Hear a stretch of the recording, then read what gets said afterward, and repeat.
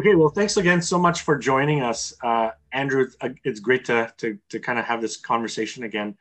I guess today we're looking at something that we feel like Forest Brook has done a really strong job on, but we still have a lot more to learn about. And I think this is something that we can only continue to improve on, and it's the idea of forging meaningful intergenerational relationships. And I love the way he describes um, what it means to be a church that has these as a value. And he explains it this way, that building these relationships, these meaningful relationships, means being devoted to fellow believers who we want to be around and become. And certainly I think that that's such a good challenge for us, because it really puts a lot of emphasis and onus on us to realize that we do have something to give, because as we follow after Jesus, that we're being made into something and that we do have something to offer. So I love that working definition that he puts out. What do you think about that? Yeah, I really like the definition too. I think anytime you use definitions, it can kind of bring some form of clarity to them. And I like the two things he highlights in that definition of both you want to be around those people and you want to become like them. So those are sort of the two key tenets of a meaningful relationship. Mm-hmm. And being around, we talked a lot about when we discussed this book in our meetings, was kind of the idea of how much can we do outside of just the typical Sunday morning service, small group, those kind of things, which are key tenets in our church. But do we do life together? Do we share meals? So even one of the great examples that he brought up was, how often do we go to a kid's soccer game who goes to our church that isn't our own kid? Do we do those kind of things? Do we? And I'm sure some people in the Forest Brook community do. I know when I was young and played sports, I would see friends in the stands and all those kind of things. So I think that was to your point of we do some of the stuff well, but it's sort of the idea of we're around each other because we want to be around each other and we like each other. And sometimes that has to be a bit more loosely defined. So not just sitting in the pews on Sunday morning, but we're doing stuff together. We're having fun. Yeah. And then he also mentions that you want to become like those people. And a key thing that he mentions in the book that a resilient disciple has is that a resilient disciple walks into their church and sees all the people and thinks, this is my family. This is the people I want to be around for better, for worse kind of thing. And I think that if we do youth ministry well, that's how our young people should feel about our church, right? They want to be a part of it. They want to become like people that are in the church. And it would be so cool. And I know we do have this, but it'd be so cool if more of our young people could think about specific people in the church, or think about the church broadly and sort of say, this is what I want to be a part of now, and it's more what I want to become a part of going in the future. So I thought that was really cool when he laid that out. And it, again, sort of what we talked about in our last podcast, it gives us a blueprint of what kind of relationships we want to go after. In some ways, I like to think of it. I mean, you just as you're talking about this brought up my this thought that it takes belonging to something deeper, right? It takes belonging to becoming, right? It's like, I don't just want to belong to this community. I want to become like the people here. Yeah. And I love that. I love that that image. Yeah. And I sorry, Jim, but I was even thinking about the other day, kind of a funny anecdote, but my cousin, who both of us are Leaf fans, he's texting me and he's saying, like, this is a disaster. What are we going to do? We should probably just find another team to cheer for. And I responded back to him, in a weird way, like, I can't. Like, they're like my family. They're like I can't do something else. I sort of just have to keep coming back. And like, I love them and I hate them all at the same time. And like, you have these mixed emotions. And I think a really healthy relationship with the church is sort of that idea of, it's tough at times. We're going to hit roadblocks. There's going to be relational issues. That's, where there are people, there are problems, but you want that overall feeling of like, this is the tribe I belong to, for worse or for better, So I think that was sort of what they were driving home in the book, which I think is something that's really, a positive feeling to have in life in all places, but especially in church. And I'm sure we'll flesh this out a little bit more later, but this idea and notion that you have to be perfect in order to be involved is something that I don't think fits well in this, right? So people who are listening, you don't have to be perfect in this, and we'll flesh that out some more. One of the things that I really loved, which he couches this as you listen to all these podcasts, is this idea of digital Babylon, right? And this landscape. This is the landscape. It's changed. We're hyper connected, fast paced, information at our fingertips, and I love what he talks about, that because that's the case with this generation and more. It's created this tension of mistrust, but also isolation, right? And I think there's so much to speak here, because this is actually the landscape where we're operating, right?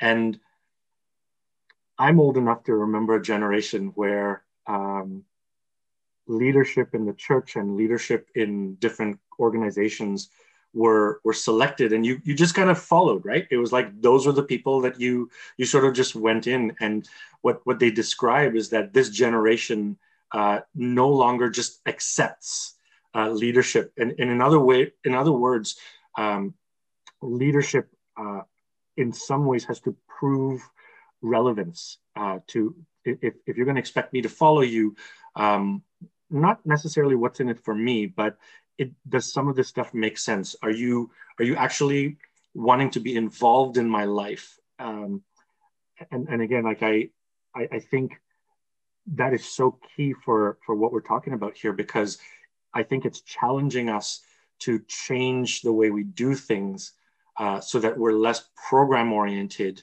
and more, I think what he talks about is presence oriented, right? Like, we're not asking people to come to the church and be changed by what we do, but what we're saying is that true change comes over long periods of time, and true change comes over consistent presence in a person's life. And because that's the landscape of mistrust that this generation lives in, it's hard. And I think also that there's, because we're so hyper connected, it's created a bit of loneliness, because each one of us are on our devices, we're connecting, and while we're getting this information and we're getting sort of the neurons firing and getting whatever we want, what it's doing is it's keeping us farther and farther apart. And I think what I love about his approach is that there's some really important things that we could do, where this could actually be an opportunity for some real growth in the church. And I want to get into that. So I want to know what you thought about that, and what some, as he starts talking about that, what were some of the things that you felt maybe were important things for us listening, for those listening, to say, okay, this is how we could enter that understanding. Yeah. So I think he had some really kind of cool practical ideas of how do we intentionally strive after these meaningful relationships. And I think it's a great idea to just go through some of them, and even not just in a way to say, here's what we should be doing as a church, but also to have everyone who's listening to the podcast think about, are there some ideas in their minds about how we could go forward as well. So one of the things he mentioned that I thought was really neat was having sort of some specific outcomes with our relationships that we're looking for, right? So a lot during this process, we talked about we do some things really well, but it's almost, and this is maybe a bit of an overgeneralization, but sometimes we do things well a little bit by an accident. But this would mean really being clear about what type of relationships do we want, and when will we know if we're seeing success, right?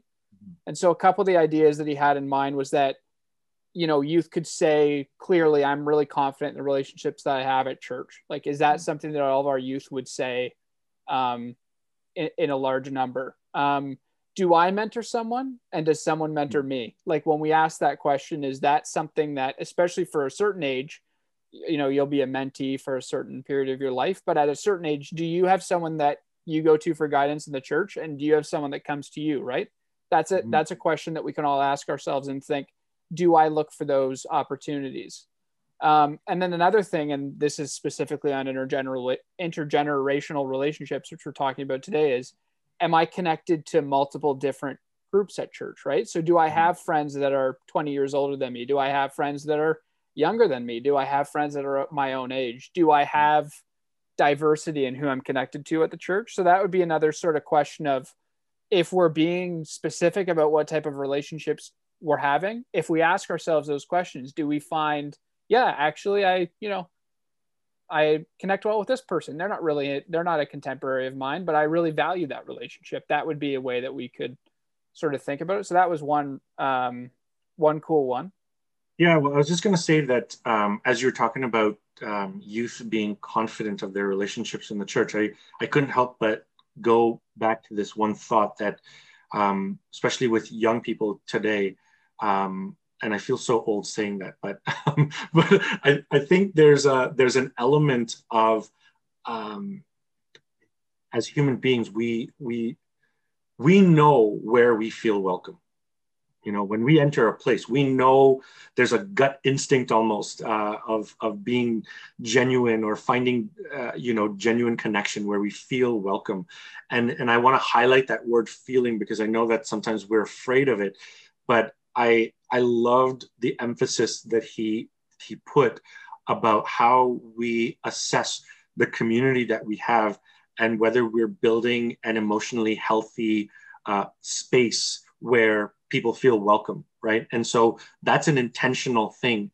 And regardless of what our age might be, we have a lot to contribute to people in that generation of whether they feel welcome in that place or not, right? And I think I tie that to this thought. And as a pastor, this continues to challenge me, because it's very easy, as we were talking about earlier, about the mistrust idea, that it could be very well seen that as a person who works for the church, if I'm spending time with you, it could very well be this idea that, okay, well, you're spending time with me because you're paid to do that, right? Right. And so the idea that we,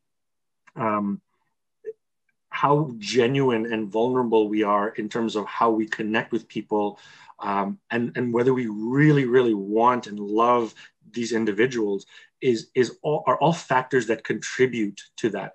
And again, it builds into this idea as well, right? That we're not just doing a program so that you can come here and feel like it takes up X number of hours in your week, but rather we're building something where we want these long-term relationships to be something that you're connected with and you feel welcome to, where you feel like as a whole human being, we care. We don't just care about your spiritual life. We care about your physical life. We care about your emotional life, your mental life, all of those elements. And regardless of what those circumstances are. And I think that was a big eye opener. And I think it's quite an effort for change in our community to continue chasing after intentionally. Right. Yeah. So, I also think on top of the ability to make our youth group as emotionally sort of healthy as possible. Mm-hmm. To me, I sort of heard that as him encouraging us that when young people in the church have a feeling about something or they want to express it, that we're listening to them and listening to what their struggles are, right? And I think the other thing he highlighted as well is that the opposite exchange happened. So older people in the church can be honest about things that they struggle with, and they can talk to young people about it, and they can hear that dialogue going both ways. So there was an aspect of us being encouraged as sort of the like folks that are a bit older in the church. Not that I'm overly old, but folks that are older in the church, that we're vulnerable with them. And when disagreements arise over issues that we're bound to have, that we're sort of sticking it around long enough so that we can sort out some of those disagreements, talk about it, hear each other. And so I think that's sort of something that goes back and forth. That's pretty cool. Yeah. I was just going to say, you brought up an idea or a thought. And one of the reasons why I love worshiping at Forest Brook is when I see the multitude of ages, right? So when I see when I see Bill Lyons, who's like 100 years now, right? 100 years old, and he's worshiping, and I see other young people there, and I think here's the spectrum. The incredible gift to the church is for young people to look at people who are older and say, you know what, my faith can actually be, there's longevity in faith, right? And so I think that modeling and just what you were saying is so key in all that we do, right? So for sure. So there's just three more ones that I just want to touch on that I have written down from the book of sort of practical things, and before we get to our guest for today. But the one thing about Digital Babylon that comes out a lot is about our technology. And I think technology is sort of like this double-edged sword for us, right? There's so many benefits. And if you think about now as a church, how would we have gone on in this pandemic if it weren't for YouTube, if it weren't for all of the emails, if it, you know, so it's a real asset to us. But we also think as a youth group, one of the ways that we could try to work on some of the relational stuff is find places where screens aren't welcome, and not just not welcome for the youth, because often, you know, you hear this thing where it's like, hey, youth, bring in all your phones and we're putting them away for the weekend. But then the adults, we're going to go back to our room and we're going to text our wives and we're going to do whatever we want. But it's like, we all have issues with screens. We all have issues with this. So do we find places where, and permission for when we can put them away? Because you always hear these stories, right? People put their phone away for the day and they're like, I couldn't do it. Then they do it and they loved it. So how can we look for opportunities to do that? And I think that would be fun, because even though technology offers us so many amazing things that we haven't had at our disposal, it also can inhibit some of our connection relationally. And I think if we're all being honest with ourselves, we can think of those periods where technology isn't helping our interactions with one another. And then two other things that he brought up in the book that I thought were kind of cool that we could think about as a church of how do we develop more people to fill these roles in people's lives was, one was faith champions, which I thought was a cool term, which was the idea of an older adult in a young person's life who isn't their parent, who they like and they respect and they get on with. But, you know this, Jim, as a parent, sometimes kids don't want to hear it from you, but they'll hear it from someone else.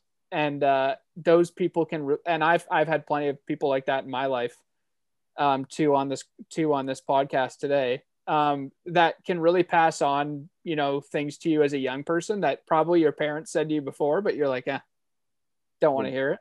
So that's a cool idea of like when it comes from someone else, right? Yeah, it's far more original if it's not your mom or dad. So that's and it is kind of, and I think parents love that too, right? Because they say like, I've been telling them that, and then you could sort of say, yeah, I know you've been telling them that, but maybe, you know, the wrong way or whatever. So that's one cool thing that, you know, if you're listening to this podcast, is there someone in the church that, you know, that you could be that person for them? Like, that would be really neat. And the other thing was having a mentor. So 56% of resilient disciples say that they often look to those who are older than me for advice when they're making a difficult decision. So that's over half of a resilient disciple, the type of disciples we want at Forest Brook, who would say that they reach out to someone older for help and guidance, which is kind of neat. And I think, Jim, I remember even when I was in youth, we tried to think about ways to bring about those sort of mentor-mentee relationships. I know sometimes, you know, how that's done is tough. We even talked about that as a group. Do you just start matching people up, or you start assigning people? But hopefully if we develop the type of church where we're relationally strong, that stuff comes naturally, right? So, but we also do want to think about ways that we can encourage more people to want someone in their life that they can look to, and also someone who's willing to play that role for someone. So, and those are sort of lifelong relationships that can be really cool. Yeah, I love that summary. I think it's there's so many things there, and much more obviously that we as a community could benefit from, right? And well, I guess at this point we could introduce our guest for the evening, who really doesn't need much of an introduction. And Jim, I did tease in our first podcast that That's true. we were having the mascot of the youth group That's joining right. us. And I think the reason I think that Gary's the mascot is because I think a mascot has Our guest is Gary. Our guest is Gary. Gary Cameron. Here he Yes. is, Gary Cameron. Here he is, Gary Cameron. Yay, Gary. You're on mute, by the way. But The reason the reason that I've nominated Gary as the mascot of the youth group is I think a mascot's got to be two things: noticeable, which Gary hits. You know, he's tall, he's a I guess I big can't guy. hide. You Yeah. can't hide. You walk in the room and you're like, there he is. There's Gary. He's sticking out like a sore thumb. He's sticking out like the Blue Jay dancing on top of the dugout. Usually the oldest guy in the room. Exactly. But then you've also got the key ingredient, which is that he is always there, present. So you're never going to go to a Blue Jays game and that bird's not going to be there. You're never going to go to a Leaf game and Carlton, the Bear's not going to be there. You're never going to come to a youth event and Gary's not going to be there. So welcome to our podcast, Gary. Thanks, Andrew. Thanks, Jim. Yeah, no worries. Well, Gary, just as we get into this, I want to ask you just briefly, what's your, give us your background of youth ministry at Forest Brook, and just maybe one or two like highlights of this journey. Yeah, I guess my youth ministry, my start in youth ministry was accidental. It was back in a long time ago, probably 2005. There was a parent in the church, their son had just started playing golf, and the parent didn't play golf, and someone must have said, well, Gary plays golf, maybe he'll take your son out and play golf. And that was kind of where it started. I went out, started playing golf with these grade 7, grade 8 kids, and had a great time, and they had a great time, and we built some relationship through that. And if I move on maybe a year after that, there was a year where we had no youth pastor. It was just before Jim started, and there was a youth retreat coming up, and there was one Sunday morning they asked for volunteers for this youth retreat, and this parent kind of nudged me in the ribs and said, you could do that. And I'm like, I really didn't give it two thoughts, and I volunteered.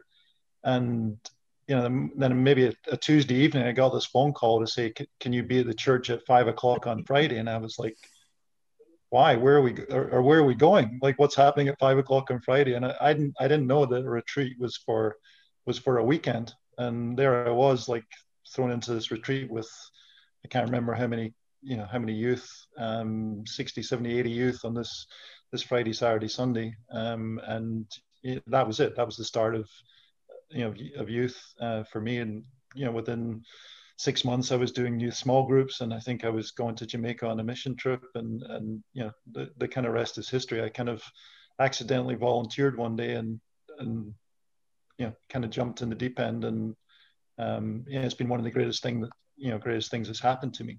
But there was no great planning or anything went into it.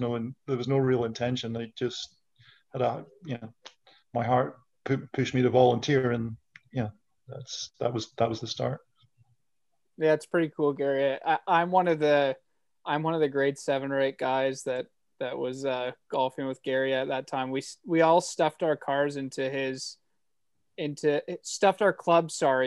sports car that didn't fit the clubs really. Do you remember, Gary? We had to take the drivers out, and then I had to sit in the back, and all the drivers were on me. But we got up there. We got up to Uxbridge and played. Yeah, it was miraculous. Cool. It was miraculous. And that started, it started something, for me. And I've been doing, youth small groups at Forest Brook, since then. So that's like 15 years, 16 years. And I don't think I've really missed a year. And I think there was one year I tried to sit out, and then by Christmas I was like, I can't do this. I have to volunteer. And I ended up in doing small groups again. And, with the mission trips, I've only missed, maybe a handful over that time as well. And youth has really been a huge chunk of my life. Since then, is something that, has given me a real purpose, to my life. And, it's been a real blessing to me. So when we decided to have you on, one of the things that I was thinking about would be a cool thing to ask you, and maybe helpful for people in the church like me and other people who are currently involved in youth ministry is, I think one of your real gifts is that you've been able to translate youth relationships that probably started as you were giving most into that relationship, and it was a mentor relationship or a leader and youth relationship, and you've been able to turn many of those relationships into friendships as adults, right? So I've really enjoyed that about our relationship. It started, you were my youth leader, and then now I consider you a good friend, and we still hang out quite a bit and enjoy each other's company. So what would you say is sort of the key to translating those relationships after the youth, move on? I think for me, it's like it's being consistent, it's being present in the person's life. And like I'm kind of, I enjoy friendships, but when I get to know someone, I want to continue that, that friendship. And I don't really I've always looked on youth as friends. I've never looked on them as anything different. Like so for me, it's been easy to kind of continue post youth into, to young adulthood and beyond. Like I try to be there and still check in on people and, and hang out with them, when the opportunity comes, whether it's, watching a Leafs game together, or whether it's, still playing golf, or whether it's, doing a multitude of other activities that I enjoy doing from times. It's just continuing the relationships through those things. Cool. Yeah. So the other question I was going to have was, why do you think intergenerational relationships are important? What do you learn from surrounding yourself with young people in the church? I think there's several different pieces, to it. I think, for me, any healthy family and, community church is one that has people of different age groups. So if you just have a church that is all people that are 60 plus, it's not healthy. But at the same time, if you just have young people, there's no one to kind of guide them through life. Right. And it's something that I've been intentional with the young people that I've kind of got to know, is to try and encourage them to continue to be part of the community and want to be there. So it's not a place that's just their parents family, their parents community. Right. And they actually want to make it theirs as well, so they can see, they have relationships with other people other than their parents. So it becomes their own community, not just their parents' community. Yeah. And I think there was a period where we had a lot of young people coming through youth, and we didn't really have a sort of young adults piece to it as well. So a few of us, including Jim, kind of got involved in trying to ensure there was somewhere for these young people to go after youth, and that was something that was really on our hearts, that we didn't want to lose these young people out of the community. So we tried to bridge the gap into making some relationships sort of past that. And as I think about youth and our church now, like one of the things that gives me the greatest satisfaction is seeing people like you, Andrew, and Brian and Josh, and a whole bunch of others that are feeding back into the next generation. And that for me is healthy, because if all the youth leaders are my age, it's not healthy. It's fine, but it's to have youth with people that are in the next stage of life. So they're now getting into careers and getting married and having kids, and be able to see that, not hear about it from people that are 20 and 30 years down line, I think is really healthy. But at the same time, that they can still see people like myself that are into their 50s and still be able to relate to them and still have a relationship with them and still hang out with them, is good too. Yeah, I think one of the things that we've talked about a bit as a group is the idea that the one thing that people who are older in the church offer people who are younger in the church is a bit of pattern recognition, right? So if you've lived longer, you've seen more. And when you've seen more, you start to pick up what the deal is. And so even in your answer there, I'm thinking like if a youth asks one of us a question, I might have an answer based on, my additional 12 years of life over theirs.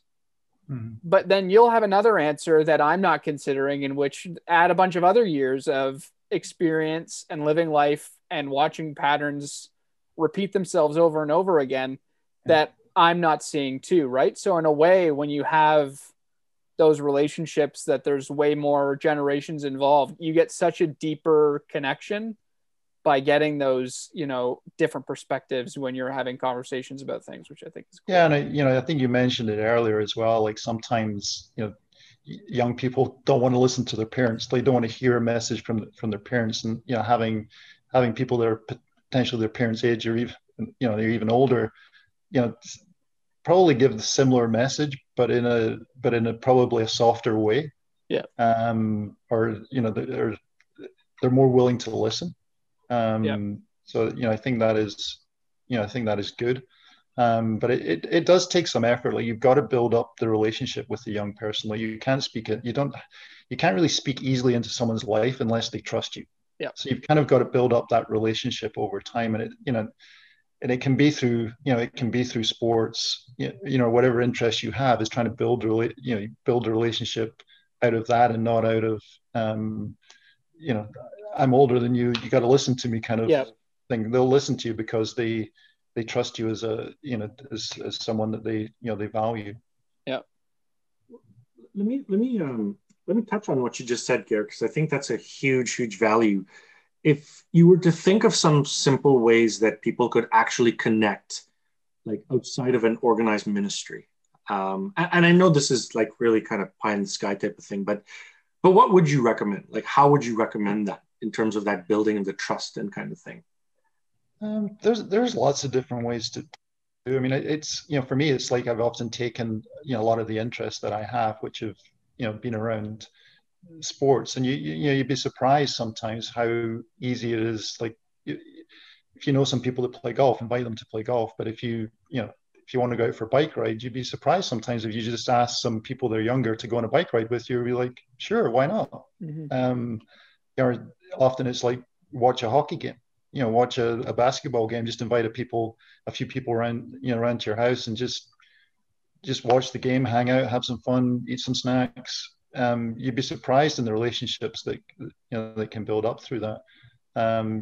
Pre-COVID, I would often just have a bunch of guys around. We just play cards or play some other games, and it's like these are the sorts of times that you can just build up a relationship with someone, and then they see you as a person that has faith, and you can start to speak other things into their lives other than just hanging out and having fun together. You kind of got to build up that that relationship and that trust, and then you get a chance to mentor, and you get when they have challenges or things that come up in their life and they want some they're looking for some advice or guidance. You're the person they go to because they build up some relationship with you and they trust you. But it really can be quite simple. Like it's there's no, for me, it's like I'm not special in any way. Like it's being available and just being willing and to build a relationship with people. And it does, you've got to want to be vulnerable. Like a lot of the young people that I've gotten to know over the years, like they know a fair bit about me. Like I don't hide, my life from them. It's like, if you're going to build a relationship with someone, it's two-way.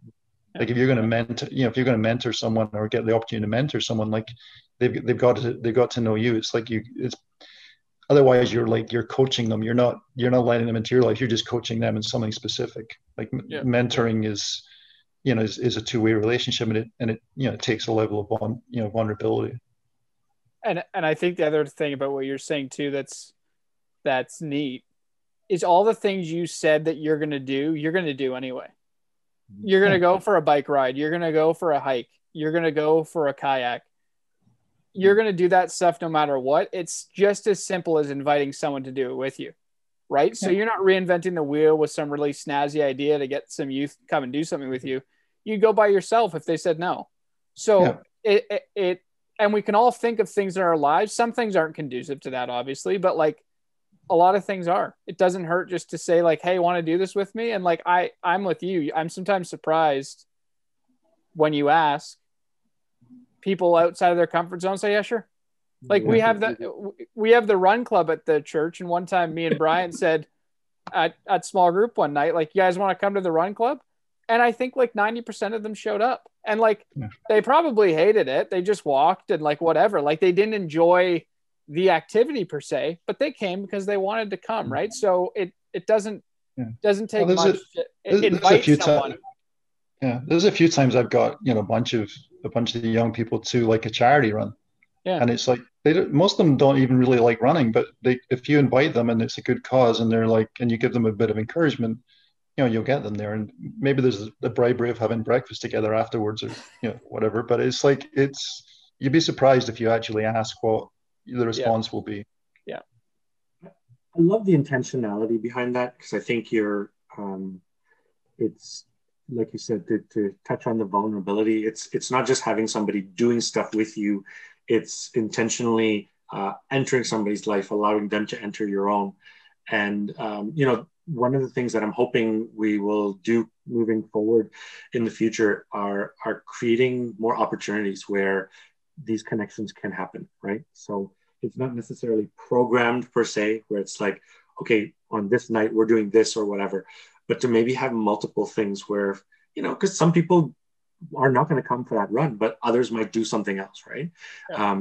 And then to actually have those populated with people for whom are willing and ready to enter into those relationships with our young people. Because I think that's the beginning of forging these meaningful, intergenerational relationships. And so, Gary, I got one more question for you, at least officially, that is. And, to someone who's listening right now that might think, I have nothing to offer, right? They might be sitting there thinking and listening to this, which we're grateful for. What would you say to that in light of what we just talked about? I think they'd be surprised. Like, I think everyone has something to give. And I think it's reaching, it's really reaching out. I think, this piece of you just got to, if there's youth and, young people around you, or, in families around you that you're connected with, is just ask how they're doing. Like, just be interested in their lives. I think we live in a world at the moment where it's like, it's easy for people to live in isolation. And I think if you pay an interest in people's lives and possibly ask them to do things, or to go for a bike ride, or to go for a walk, or lots of very simple things. I think you'd be surprised. Like, I'm continually shocked by how willing people are to spend time with other people when you actually ask them. And to get, like the number of times that I've had really weird groups of people together because I'll ask them. I forget how old people are. Like, I completely, like, I've been doing youth for so long now, I cannot remember how old, like, a lot of the young people are, like, whether they're 29 or 27 or 25. And the amount of times I can get a group of people together that goes everything from like 16 to 29. And I don't think it's weird at all. Like, for me, it's just normal because I know each of the people individually. But I think for some of the people that are there, it's like, wow, it's like, there wouldn't be people that they would normally hang out with. Yeah. The people I would normally hang out with, because individually I hang out with each of them. So it's like, I think you can be surprised how easy it is to get people to spend time together, and enjoy that time together, without doing anything particularly fantastic. Yeah, I think, and just because I think about my relationship with Gary and the mentor he was to me. And I think the cool thing about what he's communicating today is that I can't think of a time where Gary scolded me or told me the 1, 2, 3 about how I should live life, or gave me his principles, or so on and so forth. But what's so cool about it is that when he invites me to do life with him, I notice how he treats the person who, the cashier at the golf club. I notice how he treats people everywhere we go. I notice what happens when something doesn't go right for Gary. How does he respond to that thing? So in a way, when you do life with someone, especially a young person, you're showing them the way by doing it, not by saying it. And I think, especially for young people, and back to what you were saying off the top, Jim, about earning that trust, it means way more to me to say, I've seen Gary do X, Y, and Z, as opposed to say, Gary says do X, Y, and Z. That's more meaningful to me. And the more opportunity I had to be invited into his world and watch it, the more opportunity there is for me to see it. Right. And I mean, that I appreciate you saying that, Andrew. And it's something that, as a mentor, if you want to put it in a term, like, you have to model what you're trying to